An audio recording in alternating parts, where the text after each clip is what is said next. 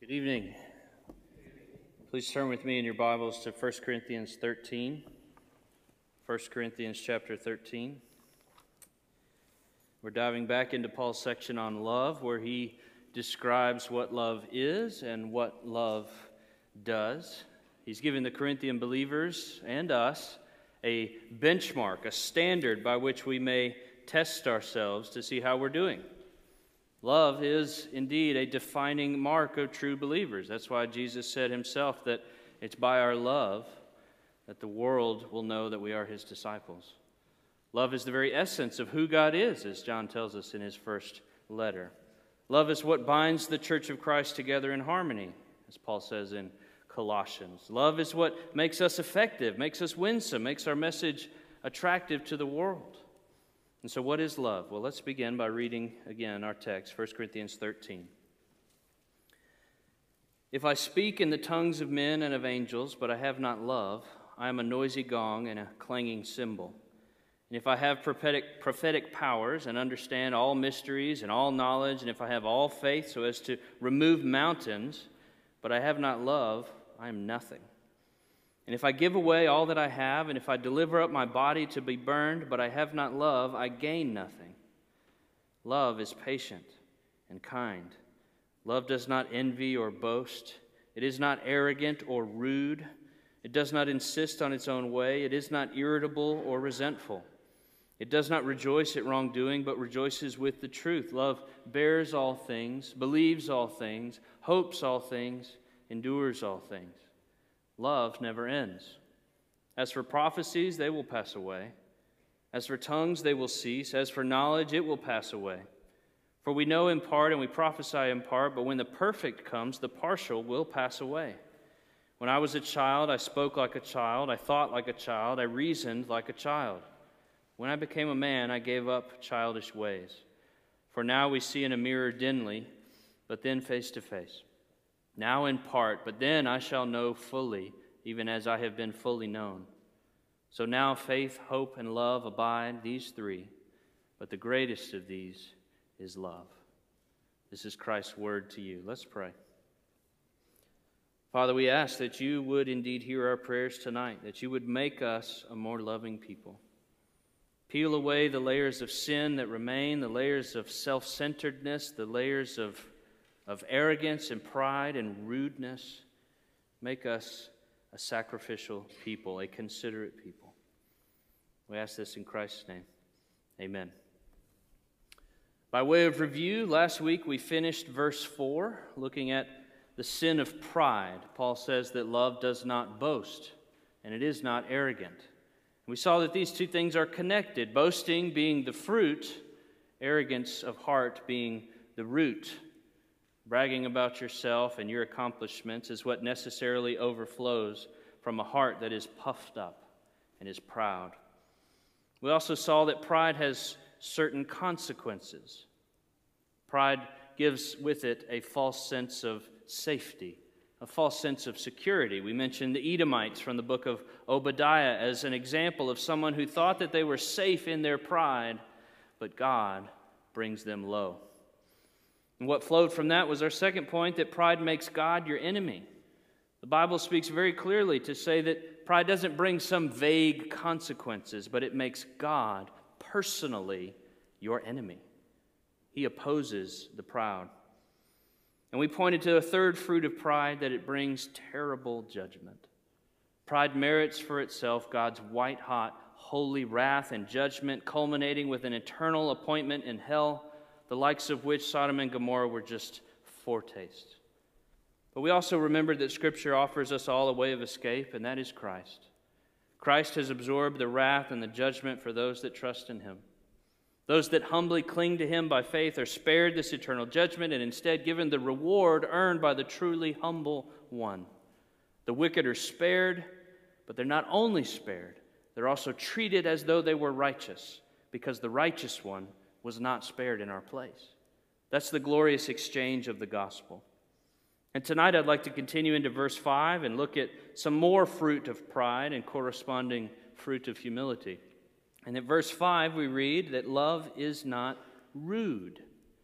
It is not rude. Rudeness is a fruit of pride.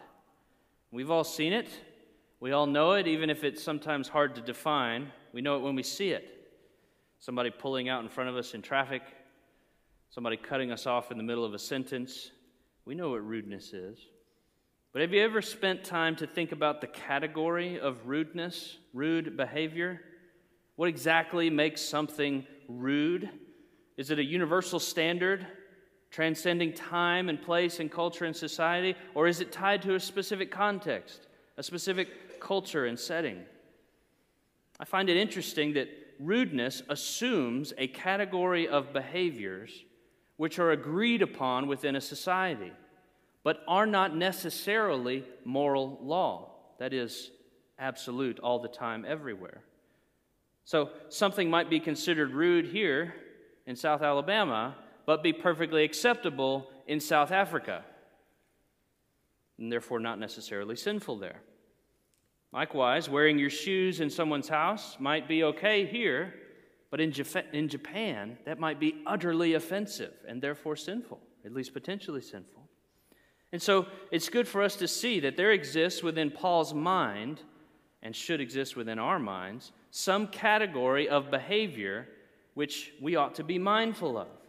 And as long as those culturally expected behaviors are consistent with Scripture, then we ought to conform out of love.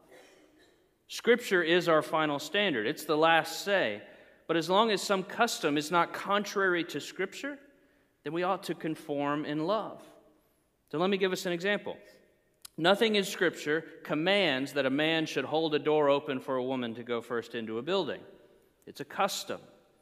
But that custom is consistent with God's design for men and women. It's a way for man to show deference to a woman who, as Paul says in 1 Corinthians 11, she's man's glory.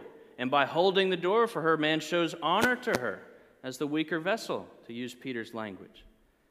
And so because that custom is consistent with many biblical principles, for us to reject that custom and refuse to hold the door for that woman is for us to be rude, at least to reject it without good reason, and to therefore be unloving. And so I hope it's helpful for us to see this connection between custom, cultural expectations on the one hand, and absolute moral law, the command to love on the other. To understand rudeness, we need to know the difference between these, and we need to be sensitive to our setting. So back to rudeness as a category. The word that Paul uses here is for something that's offensive to decorum, something that's inappropriate, unseemly, unconcerned with being civilized, with what is proper. And that certainly includes poor manners. That's probably what everybody thinks about, someone that is tactless, but it is larger than that. See, a rude person may be rude in how he speaks. He or she may be crude in their words. They may be joking about things which are unseemly, juvenile. You might simply try and justify it. Well, that's just locker room talk. That's just how guys talk, man talk.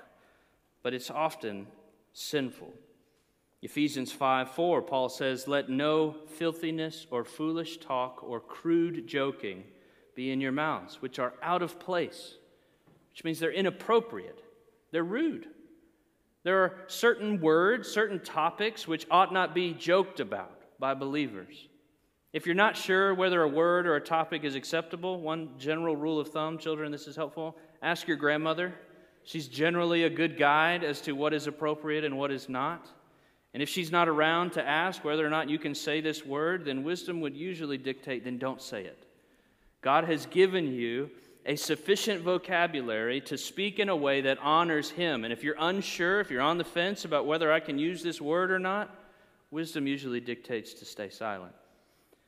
But it's not merely the content of what a rude person says, as if the words alone. It's also the manner in which we speak is often rude. For example, Proverbs speaks about the timing of our speech as indicative of whether or not we are a fool. Proverbs 27:14, "Whoever blesses his neighbor with a loud voice, rising early in the morning, will be counted as cursing." That means that a fool might come to your house and bless your name, speaking wonderful words of encouragement and praise, but he does it at the crack of dawn, And for most of us, that would not be received as a blessing in that moment. In fact, it would be the opposite, because he's being rude.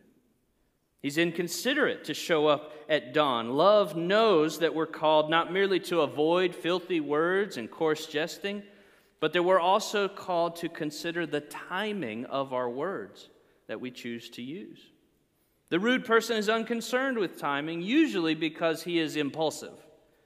He often blasts off as soon as he has a stray thought. He calls or he texts or he bangs on your door immediately without giving a second thought to what time it is or what the other person might be doing, whether or not it's a good time.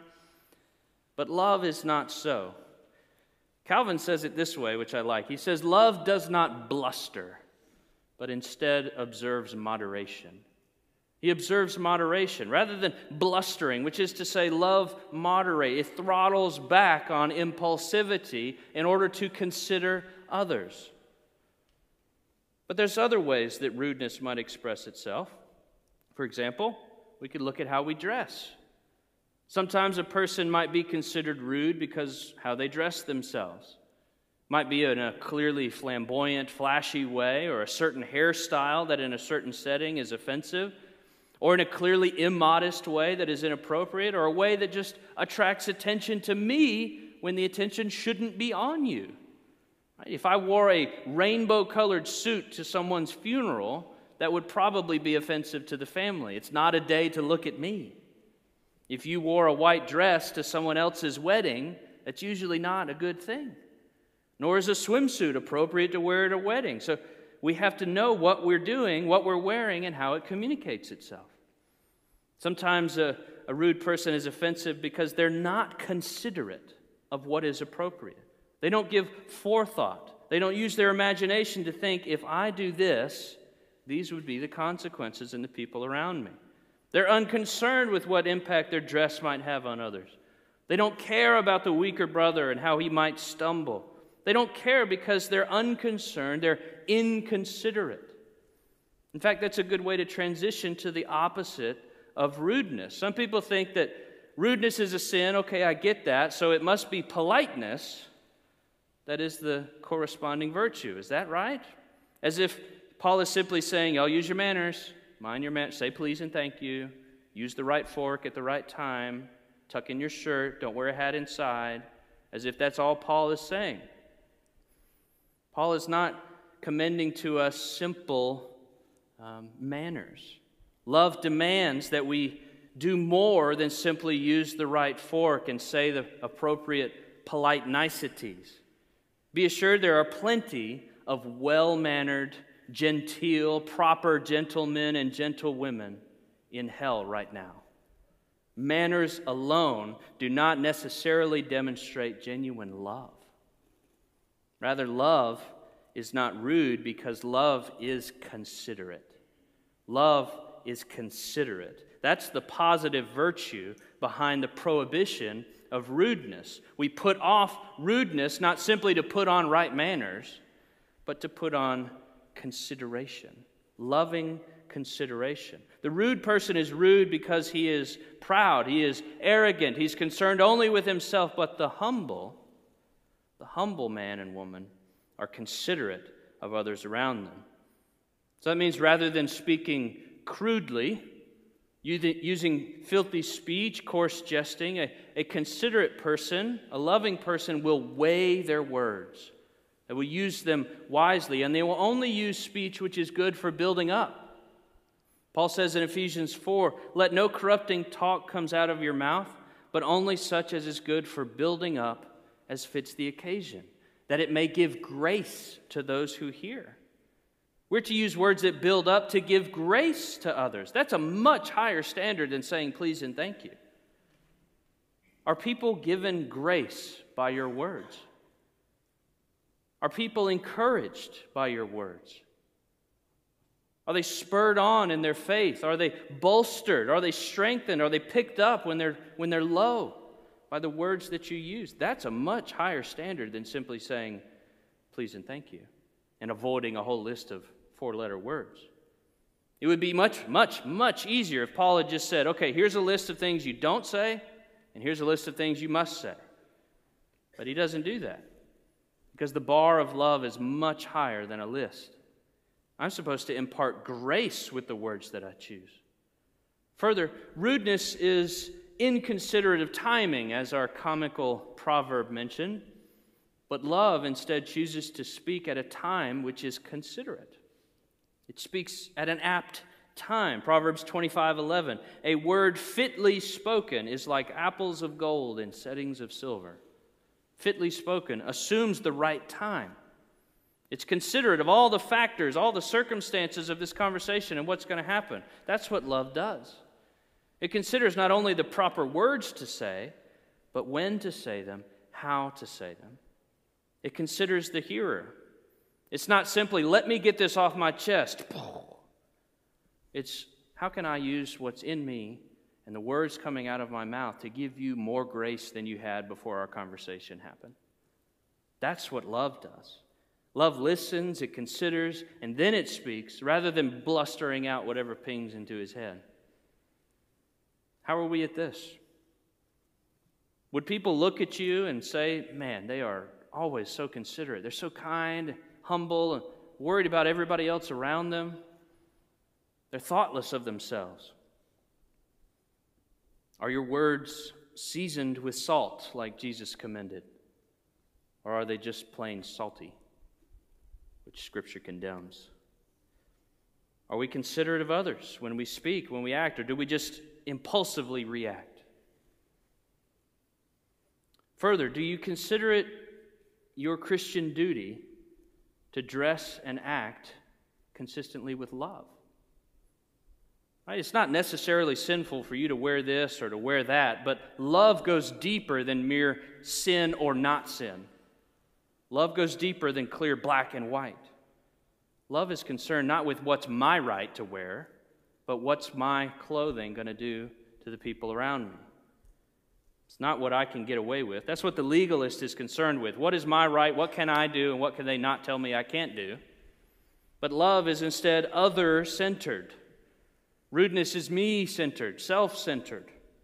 Rudeness is unconcerned with its impact, unconcerned with giving grace to others, unconcerned with seeking the good of those around them. But love is deeply aware of how words have effects, and how timing and how we speak, how we act, how we dress should all be marshaled together to impart grace.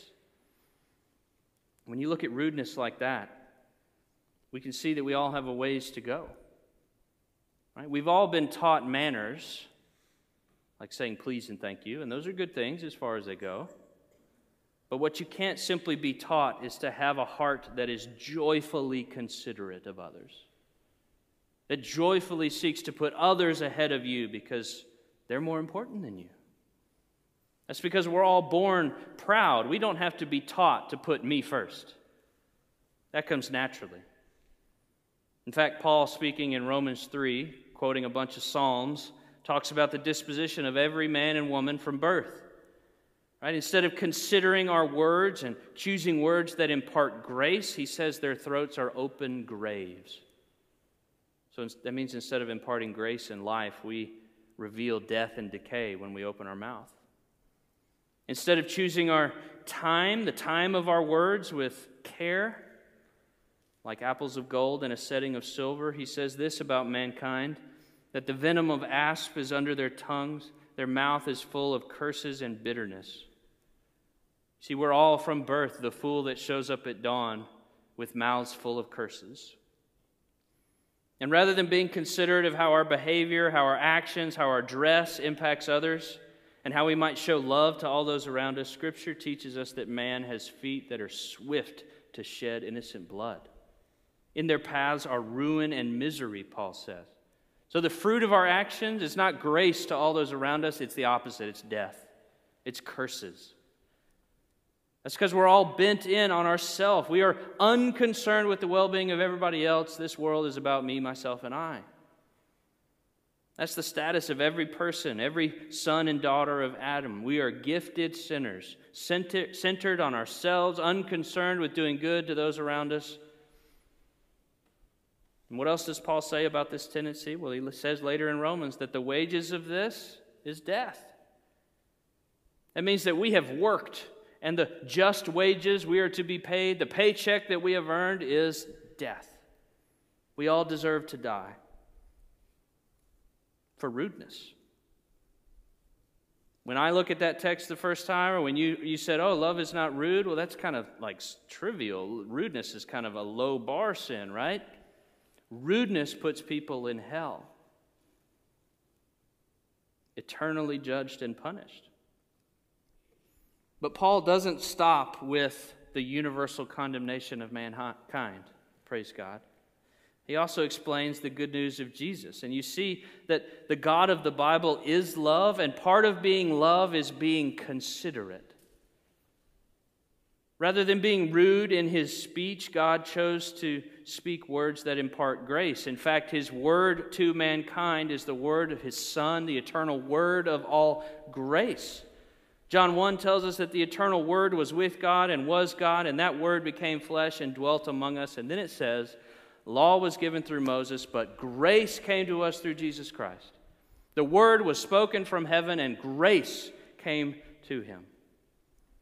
In love, God considered us, and he chose to speak a word to us, a word that brings with it heaven's worth of grace. That's the good news of Christ's coming. The Word put on flesh and always spoke out of love. He chose the right words to say and never once spoke an unkind, inconsiderate word, never said a single thing that was unloving. But God didn't just send us the right word, though he did that. He sent us the right word at the right time. Have you ever thought about that? Jesus could have come right after Genesis 3. Right after Cain killed Abel, he could have come. Right after the Exodus, he could have come. At Mount Sinai, he could have come. But he didn't. He could have come right after the last Old Testament prophet, but he didn't. God waited 400 more years with silence. In fact, Scripture then says that Christ came in the fullness of time, when the time was right, when God's plan had ordained for him to come. That's when he came. He didn't speak haphazardly. He didn't show up at the right time. He doesn't do anything haphazardly. In fact, he considered this word from the beginning of time. He knows the end from the beginning. And he knew the precise moment to speak the perfect word to the world, thereby making his speech like apples of gold set in silver. Lastly, unlike the fool that is rude, who acts and who dresses without concern of anybody else around them, Christ was considerate of his actions and his dress and how they impact others. But unlike the rude person who is immodest and flashy and wants all the attention, Christ was the opposite. Scripture says that Christ had no form or majesty that we should look at him. Isaiah 53. He should have justly been clothed in the finest robes on earth, crowned with the most beautiful crown, but instead he was content to be stripped naked, publicly humiliated, crowned not with gold but with thorns. All because he considered his bride more important than himself. A rude bride, an inconsiderate bride. What kind of love is this? Where do you see this love? Anywhere else? Nowhere.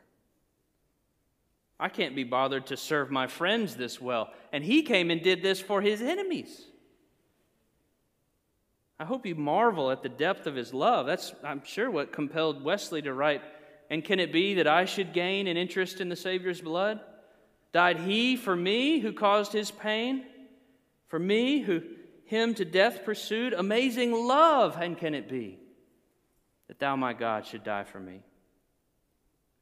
Doesn't it warm your heart that while you were an enemy, a sinner against him, he came and bought you in love?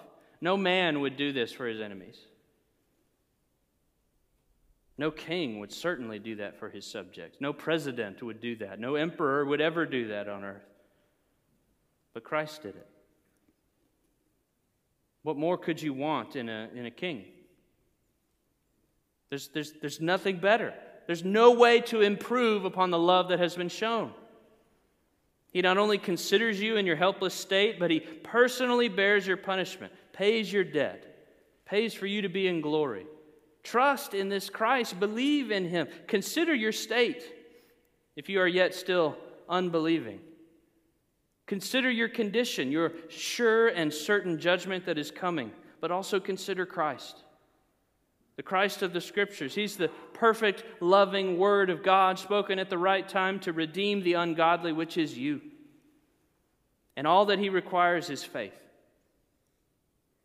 Bending the knee, believing in Him. And if you do that, you'll be the recipient of His love. You will know His grace. And He'll speak another word of love to you, which is His Holy Spirit. The Father and the Son will send together the Spirit of God into your heart to help you grow in love for others. You'll grow in your ability to consider them instead of being rude. You'll grow in love towards others rather than loving yourself. You'll grow in humility rather than being boastful and arrogant. I think there's a reason why one of the first fruits of the Spirit is love. When the Spirit gives you a new heart, you will bear new fruit, and the first fruit is love. You won't do it perfectly, but you'll grow in it as He teaches you more and more about the love of Christ. And so won't you trust in Christ? Don't stay stuck in your sin. Come to Christ and be forgiven and filled with the love of God so that you may grow in your ability to love others as well. And for us believers, we must seek to put off selfishness and rudeness, not simply seeking to be well-mannered and gentlewomanly, so that people will think well of us. Rather, we must think much of Jesus and how He spoke and when He spoke and how He carried Himself, how He dressed Himself, how He related to other people. And we see in all of those how He considered others and their interests as more important than His own. Those who had nothing to offer Him, no way to improve Him, and yet He died for them. As you consider His love, you'll find motivation to consider others as more important than yourselves. The magnitude of His condescension will melt the arrogance in your heart and help you to condescend to others, to bow down and help and serve others. You'll choose to use words that impart grace rather than curse, to say them at the right time rather than in your own timing, to joyfully dress and behave as if your appearance has consequences in the lives of others. All because of Christ. I'll close with this. It's been said that the measure of a true gentleman is not in how he treats kings, but in how he treats servants. And that makes sense because many people, out of self-interest, will treat kings with great kindness. And they'll get home and they'll whip and lash the subjects, the servants. But a true gentleman, a truly loving person who is not rude, will treat his servants, his subordinates, with love, even though they have nothing to offer him. And if that's true, that a measure of a man's behavior is in how he treats his servants, then what does that say about Jesus, who served His servants by becoming one Himself and dying in their place, so that the master died in the place of the servant, giving the servants life instead? That's love that no mere man can match. And that love, the love of Christ, we have in another way. In the table tonight, where Christ's love to His servants is seen. His body was broken and His blood was shed for you, for rude sinners. See how considerate He was, how He considered us in our woeful state and came down to rescue us. If you're like the saints in Acts 2, devoted to the apostolic teaching, to the fellowship of the saints, to the breaking of bread at the table and prayers, then we invite you to join us at the table. But if you're not united to Christ and His body, then let these plates pass. Be made right with Christ and then join us. I'll pray and then we'll take together. Father, we praise You for Christ, the Word of God Himself who was spoken at the right time to redeem the ungodly. The word of love and grace that imparts all grace in our hearts. Lord, we pray that we would not forget that word, that we would know Christ, that we would cling to Him, that we would remember His broken body and His shed blood, that He died in the place of sinners, and that all we have to do is but receive. And by receiving, we have life. Bless these elements, Lord, as we come to the table. In Christ's name, amen.